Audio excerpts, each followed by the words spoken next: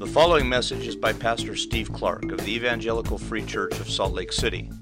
More information is available at our website, www.slcevfree.org.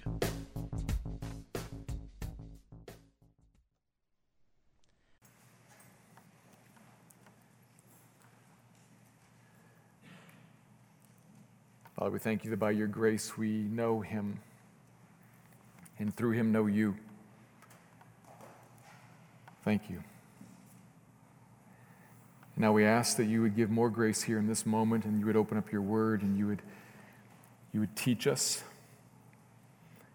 You would guide us into more of the truth so that we would know you more. We know you, we want to know you more, and we look to you for grace and for power for that this morning. Please give it. Guide our words and guide our listening. Send your spirit in this room now to control us and steer us and illumine the text for our good and for your glory. And we pray in Christ's name and say thank you. Amen.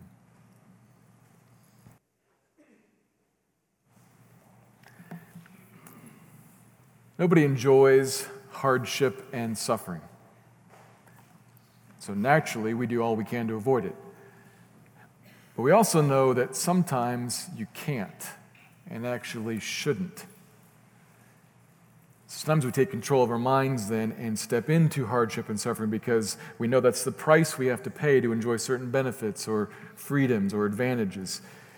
So we don't seek out suffering, but sometimes we have to be willing to suffer for the sake of something else. That's life. That's true for all of us. It's true for Christians in all the same ways that it is for everybody else. But additionally, a Christian has to think of one more thing. Something else to consider when we think about suffering here in this world. Because in a very real sense, we are here on earth for a different purpose.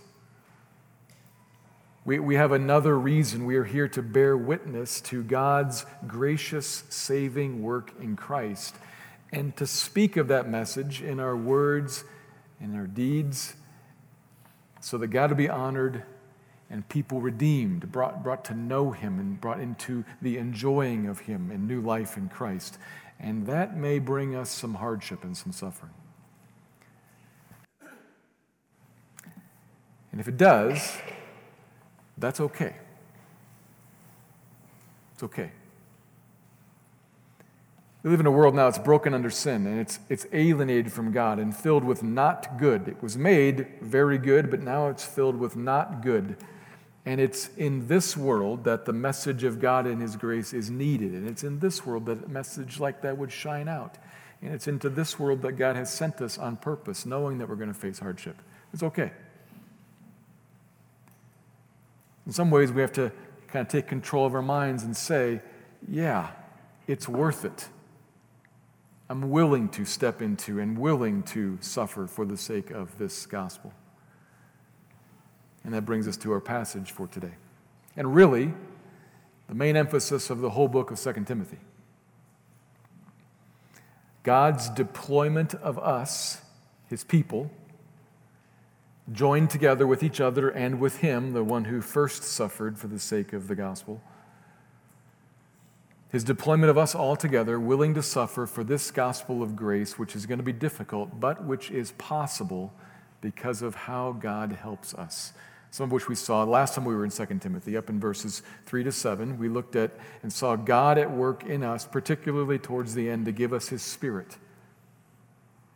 His Spirit who lives in us, not as a spirit giving us fear and timidity and a tendency to shrink back into self-preservation, but a Spirit which wants to press into us all that's true, all the truth all around us, and thereby free us from love of self, free us to love him and love others.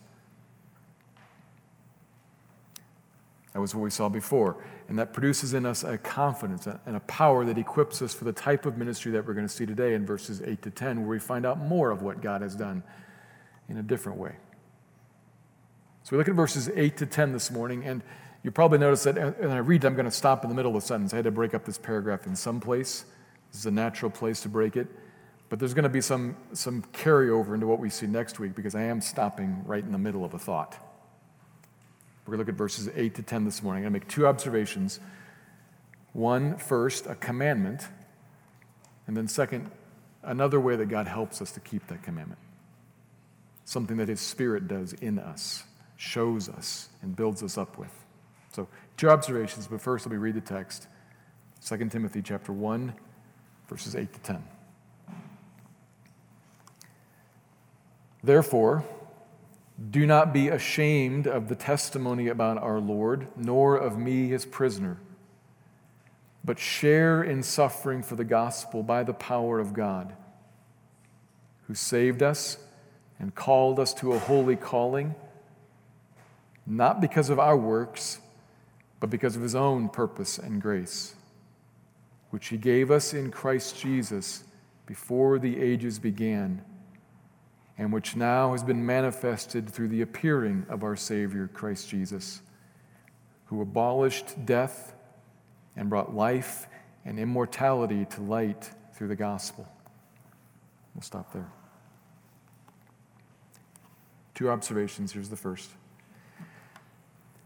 Join in gospel ministry regardless of the potential cost.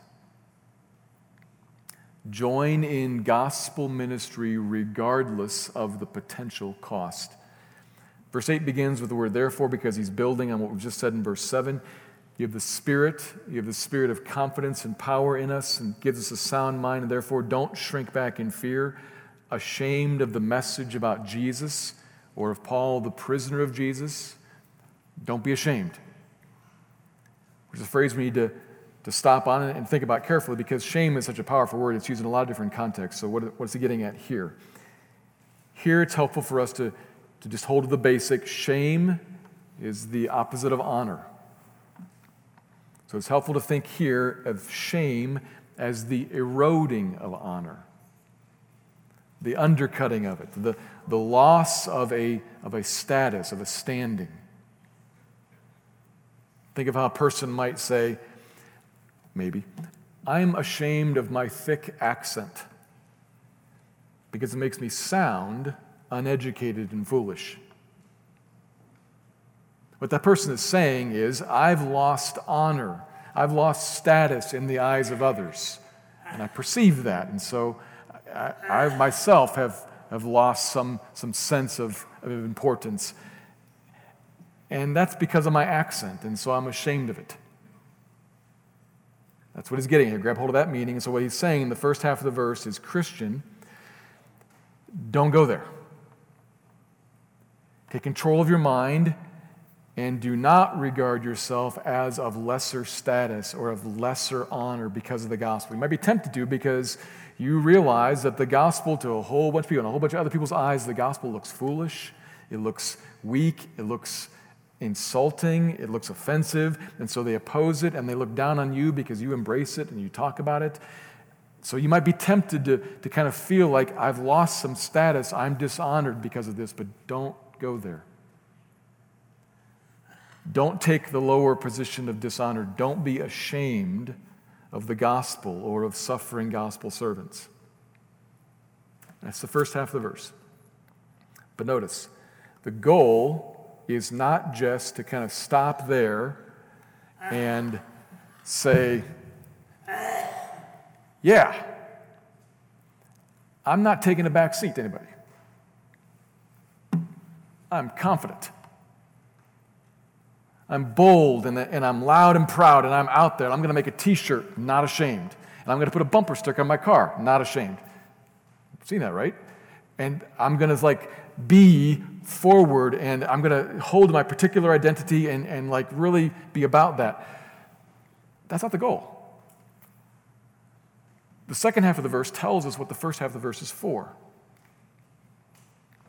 Don't be ashamed, but share in suffering for the gospel. The second half, though, that's what he's really after. Like if I were to say, don't worry about the money, take a vacation. What am I really after there for you? I want you to take a vacation And I think, maybe, I sense that you're worried about the cost of the vacation, so I brought that up first, but you missed my point if you focused on not worrying about money. We miss Paul's point if we focus on not being ashamed. Loud and bold. His real point is embrace costly, suffering gospel ministry. And in fact, grammatically, that's the imperative in the sentence. That's what he's after. But you won't do that if the gospel itself is a point of dishonor to you. If you have a low view of it and of his servants, and you don't find honor in the message of God's grace in Christ, and you don't personally experience it as refreshment to your heart and a bestowing of an honored, I am precious feeling. If you don't experience that, then you're not going to stand for and speak of and live for this message if it's likely or even certain to bring you hardship. You'll shrink back from it. So what's needed here? Obviously, what's needed here is that this message come to appear to me as it is, as something incredibly honorable. And what's needed is that I come to experience honor. Wonder even that this would be me, that even me, that I would be. That I need to get to the spot where I say like, wow. And that's where Paul's going to go in a minute, in the next two verses. But before we get there, we need to consider this a little bit more here. His goal is that we join in suffering for the gospel. Suffering like how? Well, it's going to depend widely, depending on your circumstances, your time. For Paul, suffering for the gospel meant a whole bunch of physical beatings and loneliness and even death. That's one extreme, which we're probably not going to regularly face here. So what does that mean for us? Well, for us today, we live in the spirit of this challenge if we think like this. So let me encourage you, ask this question. What would I not want to have happen to me or my family that gospel ministry might bring my way? What loss or what hardship, what awkwardness might I encounter or might my family suffer if I talk about Jesus or if I serve him or serve others in his name? And here in my context, here in America, in my neighborhood, in my office place, in my school, what do I most not want to have happen to me? And if you answer that question, you've probably found what suffering for the gospel would look like for you. Here's two for me, and I bet they might be yours too. This is for me. I really don't want to be ostracized from my friends who are of a different faith background. Is that your answer? Is that one of your answers? If it is, and I think it probably is for a lot of us, right there you might have found what it would mean to suffer for the gospel. And careful, what I'm not saying is that you're supposed to think, how could I most quickly ostracize myself from my friends? What would be most blatantly, shockingly, insensitively offensive to them? That's what I'm supposed to do. Jesus told me. No. Some people do that. I've known a lot of people like that, frankly, who misunderstand this passage or the one in Romans 1, and they put the t-shirt on, not ashamed. And they kind of figured out, I saw this a lot in college kids. They figured out, people on my dorm floor don't like this. Here we go. And it was just foolish and insensitive and rude. It wasn't being faithful. It wasn't being appropriately embracing costly gospel ministry. It was being off-putting. The point is not that you got to do what's offensive. The point is you must be willing to suffer the loss of your friends. I need to be willing to pay that cost if sticking to the truth brings that. I've got a lot of friends who are of different faith backgrounds, and if one of them says to me in some way or another, so can other people in other religions or of no religion at all who are just good people, they can go to, right? They can go to heaven too, right? God accepts them too, right?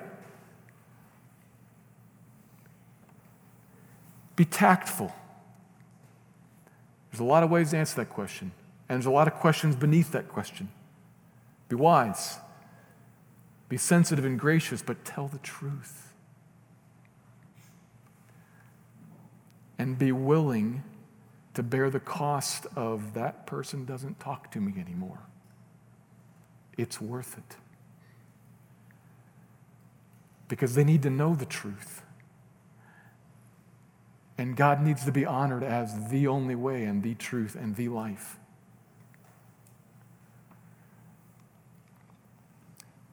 I think for a lot of us, that's a big piece of what it would mean to suffer for the sake of the gospel ministry, for us to face the possibility of losing friends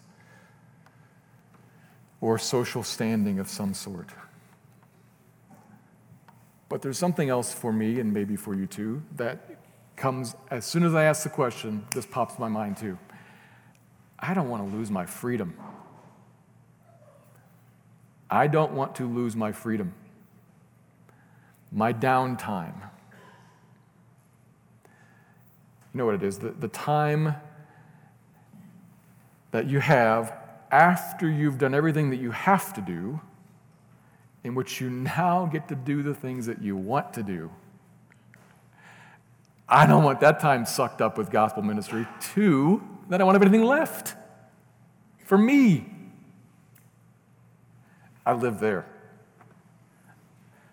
Probably nobody else does. I live there. And I have a real strong feeling that if I go across the fence and start talking to my neighbor, my whole afternoon's going to get shot. And I was counting on breathing and relaxing this afternoon and doing whatever I want to do. If I actually embrace serving or loving this other family, that they might see Jesus in me, or they might see the kindness of Jesus, or they might see their need met by someone in Jesus' name, I have a real strong feeling that, and it's going to be Monday morning again pretty quick, and I'm going to be just like exhausted. I can't do that. I can't go there. I don't want to. That's too high of a cost. Again, what I'm not saying is that free time is sin. Don't ever try to get me. No. I'm not saying that. I'm saying you have to be willing to embrace, perhaps, the cost of losing that, with gospel ministry being the controlling factor, not protection of my time, the controlling factor on the decisions that I make. This is God's command us. This is what He's calling us to. We're going to have a lot more opportunities to think about this throughout the book. But there's 2 that when I ask the question, what do I not want to have happen that might have happened? Those 2 things popped in my mind right away, maybe for you too, or something else. But this is His command to us. Don't be ashamed of this, but instead join with me and with the rest of the people of God in suffering for the sake of the gospel, that it would be seen and known. Share in it by the power of God, not by your own strength. This is not a just do it command. God is fully committed to providing the help for us that we need on the inside, some of which we've already seen, and He gives us the Spirit, some of which we're going to see in just a moment. What He wants to work in us so that we see this gospel not as something that just comes along to rob me of life, but in fact gives it to me. Something that does not diminish my status, but in fact elevates it and honors me. And more so, over all of that, shows me God.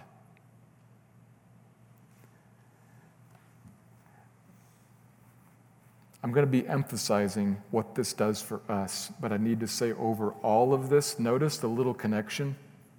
the end of verse 8, which is going to lead me into talking about 9 and 10. By the power of God, who saved us. This is intended to be a description of God. What God has done. We're going to talk about it in what's happened to me, but it's set up and this is what God has done. Behold, God. In a hard-to-explain way, something sweet and marvelous happens in the human heart when we behold God.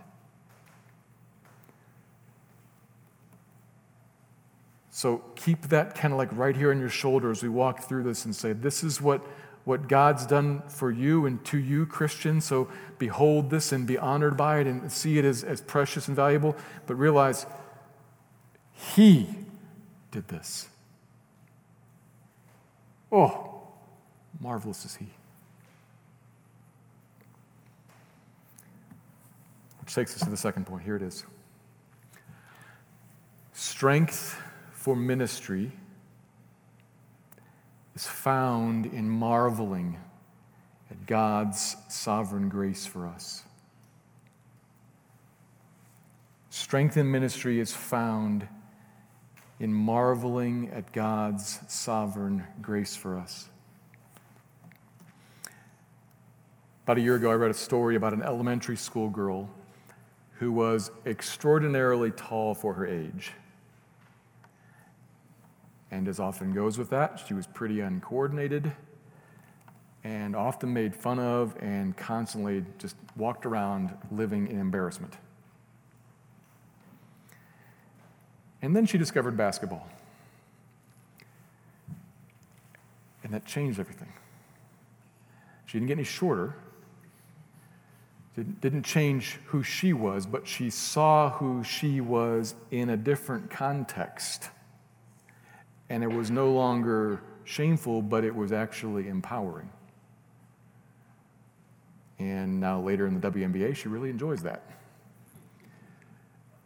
She didn't become any different, but she just saw, this is what I am, and what people say about that is embarrassing and shameful and hurtful, but if I can hear something else said and seen, then actually this becomes really good. That's exactly what Paul's trying to do here in these two verses that follow. He's trying to take what we already know, we've already heard, and change our perspective, put it in a different context, so that what we are will seem not embarrassing and shameful, but tremendously honoring. But to get there, we've got to walk through just about every phrase of these next two verses, and so I'm going to have to ask you to pay attention. And I mean, like, look closely at things, because it's phrase after phrase after phrase after phrase here. It takes us deeper and deeper and deeper into God and some marvelous things that God has done for us, His own. So we got to focus here. Verse 9. God who saved us and called us to a holy calling. God saved us, His people. So he's talking to Christians here, obviously. Talking to people who are saved, talking to Christians. Eternally, spiritually, God saved us from sin and its consequences. He saved us, not we ourselves. And in saving us, He called us to something.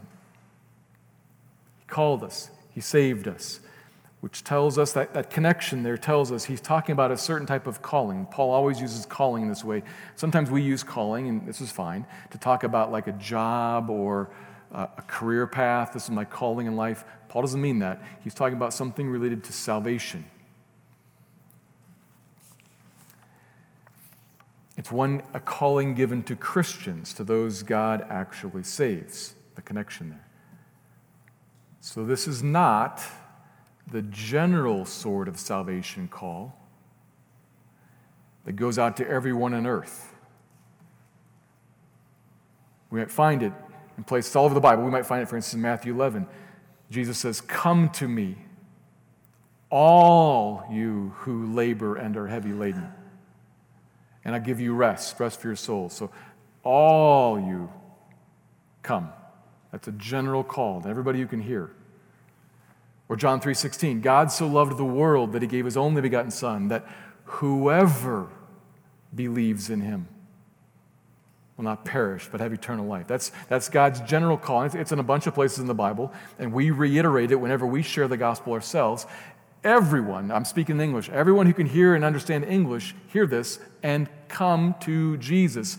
All of you who labor and are heavy laden, all of you who have need, come to Jesus and you will find rest for your souls and he will give you eternal life and you will not perish. Come. That is the general call that goes out to everyone, everywhere, always. And that's not what this verse is about. So I'm going down that path to make clear that's real. That's in the Bible. That's true. And so is something else here. What Paul's doing here for Christians is he's peeling back the outer covering of my salvation, if you're a Christian, peeling back the outer covering of your salvation to answer the question, why did I come? Why did I answer that general call that was made to everybody? Lots and lots and lots and lots of people hear that call and say, no thanks. I mean, I was sitting right next to a whole bunch of them. In various ways, they say no thanks. They either turn away kind of disinterested or they get violently and oppose it, somewhere in the middle. But most, in fact, say no thanks. Why did I respond differently? Am I better? Am I smarter? Am I more clever? Am I more insightful? Maybe I'm more humble. Maybe I'm more willing. Maybe I'm a better listener. Or I'm just good or good enough. I mean, is that why? God called everyone all the same. Speaking English, they called everybody in English. They all understood it. It was all fair. It was all clear. It was a kind offer to all, like anybody, everybody, whoever, come and you'll find life. And most said no, but I said yes. Why? Paul's answering that question here.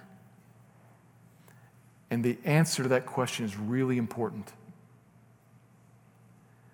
Because as you sink your roots into this answer that Paul gives us here, you'll draw up from it refreshing, nourishing water that'll come up into your soul and will cause wonder to blossom, because you're going to see, if you draw up out of this answer, you see in it something that says, precious, beloved, honored, chosen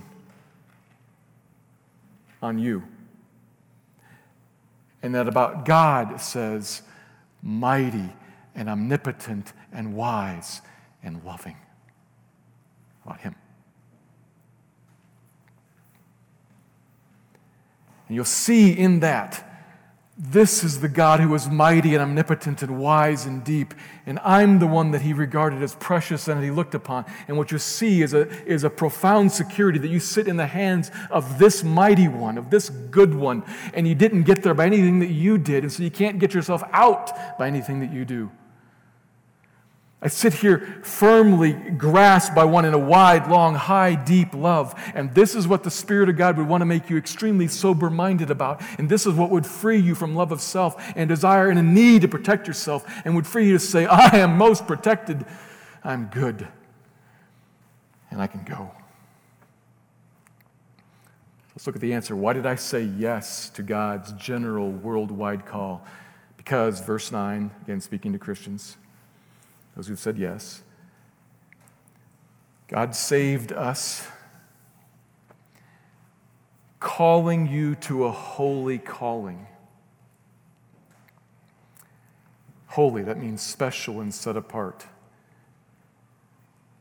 I'll use some different words to make it clear. He saved us, and in so doing, He summoned us to a set-apart destiny, which He's about to elaborate on. He saved us, called us, summoned us to a set-apart destiny. Not because of anything in me. It says explicitly, not because of our works. Didn't have anything to do with us, but because, next phrase, of His own purpose and grace. And the emphasis there is on His own. So the contrast, not us, but His own. It's God's own purpose, God's own grace, His gracious, not deserved, not earned purpose and plan. In grace, He counseled Himself and hatched a plan with Himself and decided then to do. Not because of what we had done, but because of His own purpose and grace. And now look at this closely. The grammar again makes something very clear. Our finger is on the word grace. The grammar wants us to keep our finger on the word grace, which He gave us. When? Before the ages began. Which He gave us in time, eternity past. Not after we believed, before we were born. Belief does not cause grace. Grace causes belief. Why did I say yes? Because before the ages began, He gave me grace. Back into eternity past, we come to find out something. God graced me. Christian, God graced you because He decided to grace you by His own gracious purpose and plan, not because of anything we've done.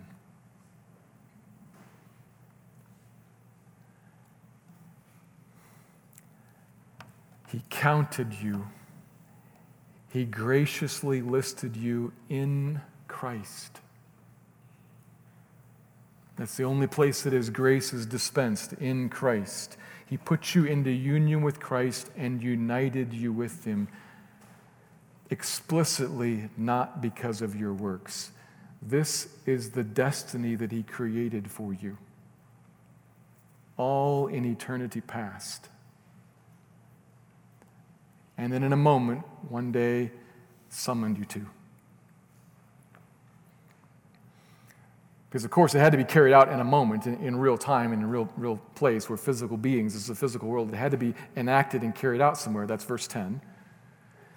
But as we look at verse 10, realize what we're coming to. We're coming to it from this understanding of verse 9, that when we look at the actual acting out of the gospel in verse 10, what we're looking at, think of it this way.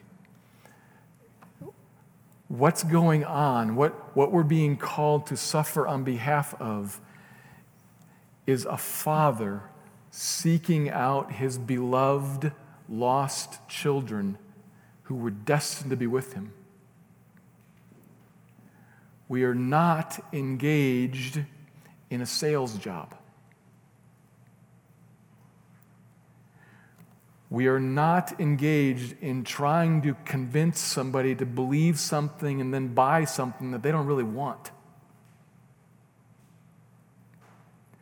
We're matchmakers in an eternal love affair.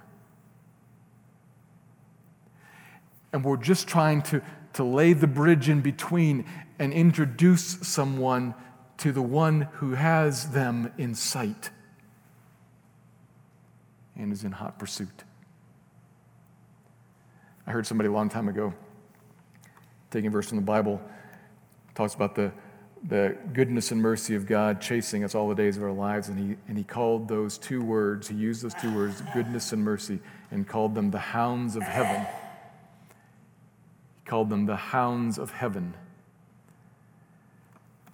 And he put us in a woods at night. He said, have you ever been in the woods at night? You hear all kinds of sounds. You don't know where they're coming from, but off in the distance you hear this baying, bow, bow, and you don't know what's going on or where. And it's getting closer, and it's getting closer, bow, bow, bow. And you realize it's dogs, and they're coming, and you first realize, I don't know what they're coming for. And then you get a little closer, and you think, maybe they're coming for me. And you start to run, and they're chasing you now. The hounds of heaven, his goodness and mercy in pursuit. And you realize somewhere along the way, they're chasing me down, they're going to catch me. And this person said, catch you, though at first you don't think so, catch you for your good. All along, he had your scent, and he was in pursuit of you. You didn't know it at first. You didn't even know what was going on. And then you were afraid of it as you ran, but he ran you down with goodness and mercy and goodness and mercy and goodness and mercy. He tracked your scent all the way to where he finally treed you, and when you thought it was the end, it was actually the beginning of life. We're just, to mix the metaphors, we're just the dogs chasing people down. That God has their scent and God's trying to catch them. That horribly mangles the metaphor, but you understand what I'm saying. Part of what's difficult for us in gospel ministry is not only does it impinge upon our time and maybe cost us friends, but we also kind of feel like, and nobody really wants this. Like, I'm just trying to sell people a bill of goods.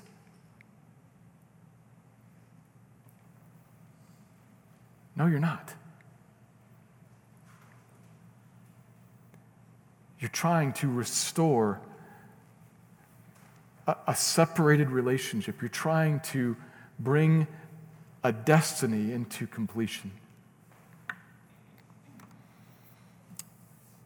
We're objects of that, and we are partakers of it too. Look at verse 10. So our finger's still on the word grace, but now the grace gets manifested in the appearing of our Savior, Christ Jesus. Need to be enacted, of course, and it was when Christ came. And what we see here then in this verse is the tracing out of this is what the gospel is actually about. What Jesus did and then what we speak about, what we tell of. He abolished death. When he appeared, he brought an end to spiritual death and brought to light life. Immortal, eternal life. He stepped onto the stage and he said, look at me. This is what life lived out looks like. And then I die and I rise again from the grave, destroying death and bringing a life that never goes away. That's what I'm about. That's what God's pursuit of people is about. Bringing them from death and bringing them into light, accomplished through the gospel. Through Christ's death on the cross. This is the message that we know we're familiar with, and what he just wants to make clear there is that eternity past steps into the present and gets enacted first in Jesus' life and then gets told of as we spread the gospel to people. We help them come to find the life that he meant for them. We announce it to all the world in general. We just speak it and announce it with arms open wide, making the promise clear. Come, and you will find this life. Come, and you will find the end of death. And most say no thanks. But some, you, and others, unbeknownst to us and unbeknownst to them. It's how you kind of come to it, how you stumble into it, in fact. You realize I was born and raised and I grew up and I didn't understand that all along there was something coming for me. Someone coming for me. I heard one day somebody speak of come and you'll find life. come to him and he'll give you this forgiveness so that you won't perish. And you heard in that general call, for some reason, unknown to you, for some reason, you heard in that a shepherd's voice, and you heard him talking to you.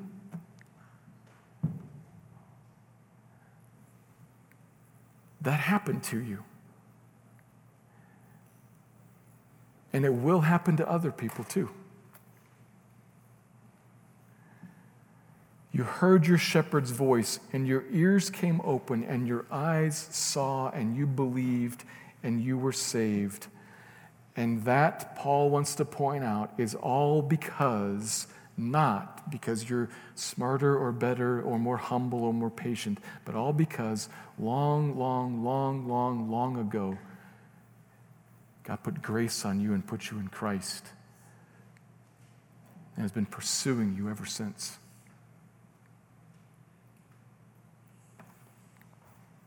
This is sweet, and it is profound.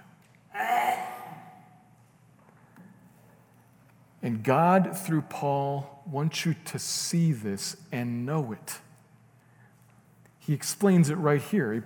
He puts it in several of his letters. He brings it out in front of us so that we would see what's going on. He's going to come back to it later in chapter 2, in fact. So we'd see what's going on kind of behind the scenes or beneath the scenes, and would realize I'm an object of a gospel message that is profound and is extremely, in fact, honoring, as it declares to me God had his eye on me and regarded me as precious and sought me out like a shepherd seeking down a lost sheep. And he brought me home to him and then enlisted me in his service so that I could be a part of him pursuing other people as well, others that he regards as precious and has his eye on and is in pursuit of and wants to use me to reach out to. That's a place of profound honor, not burden, and certainly not shame.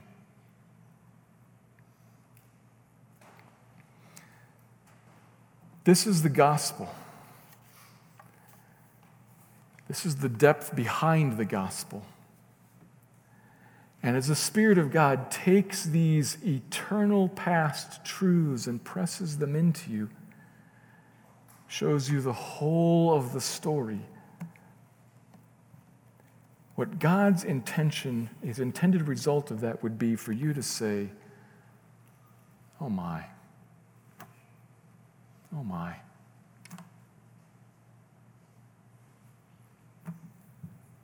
Oh my. Thank you.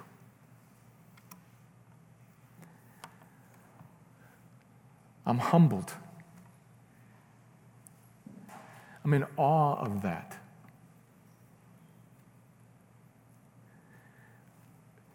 To be loved like that. To be pursued like that. To be wanted like that.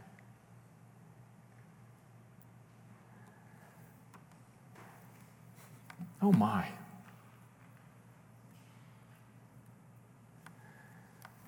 It's a glorious gospel of profound depth.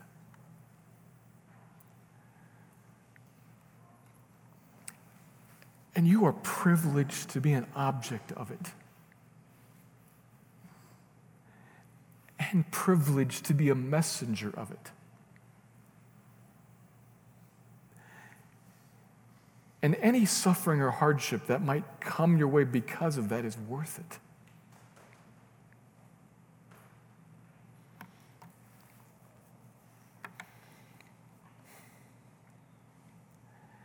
Does this cause wonder in your soul?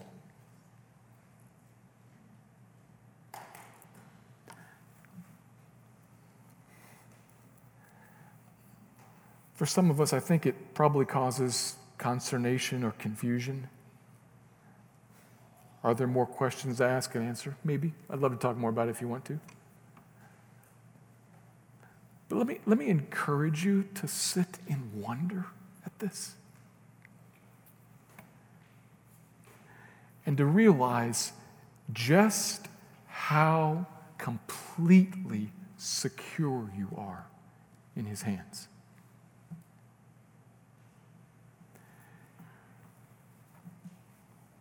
He, by his own purpose, fashioned a destiny for you and called you to it.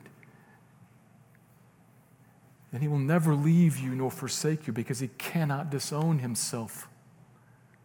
And he cannot go back on his purposes. You are his forever. And he has you secure. You are a privileged child of God. And can afford to give away this world for him and for others.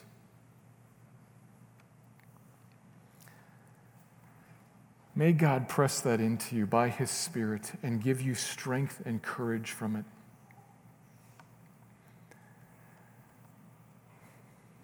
And may we continue to consider it as we take the communion elements in hand here now and think again about what Jesus did on the cross to close up this desired relationship, desired by God, to close it up and bring us back into union with him. Let me pray.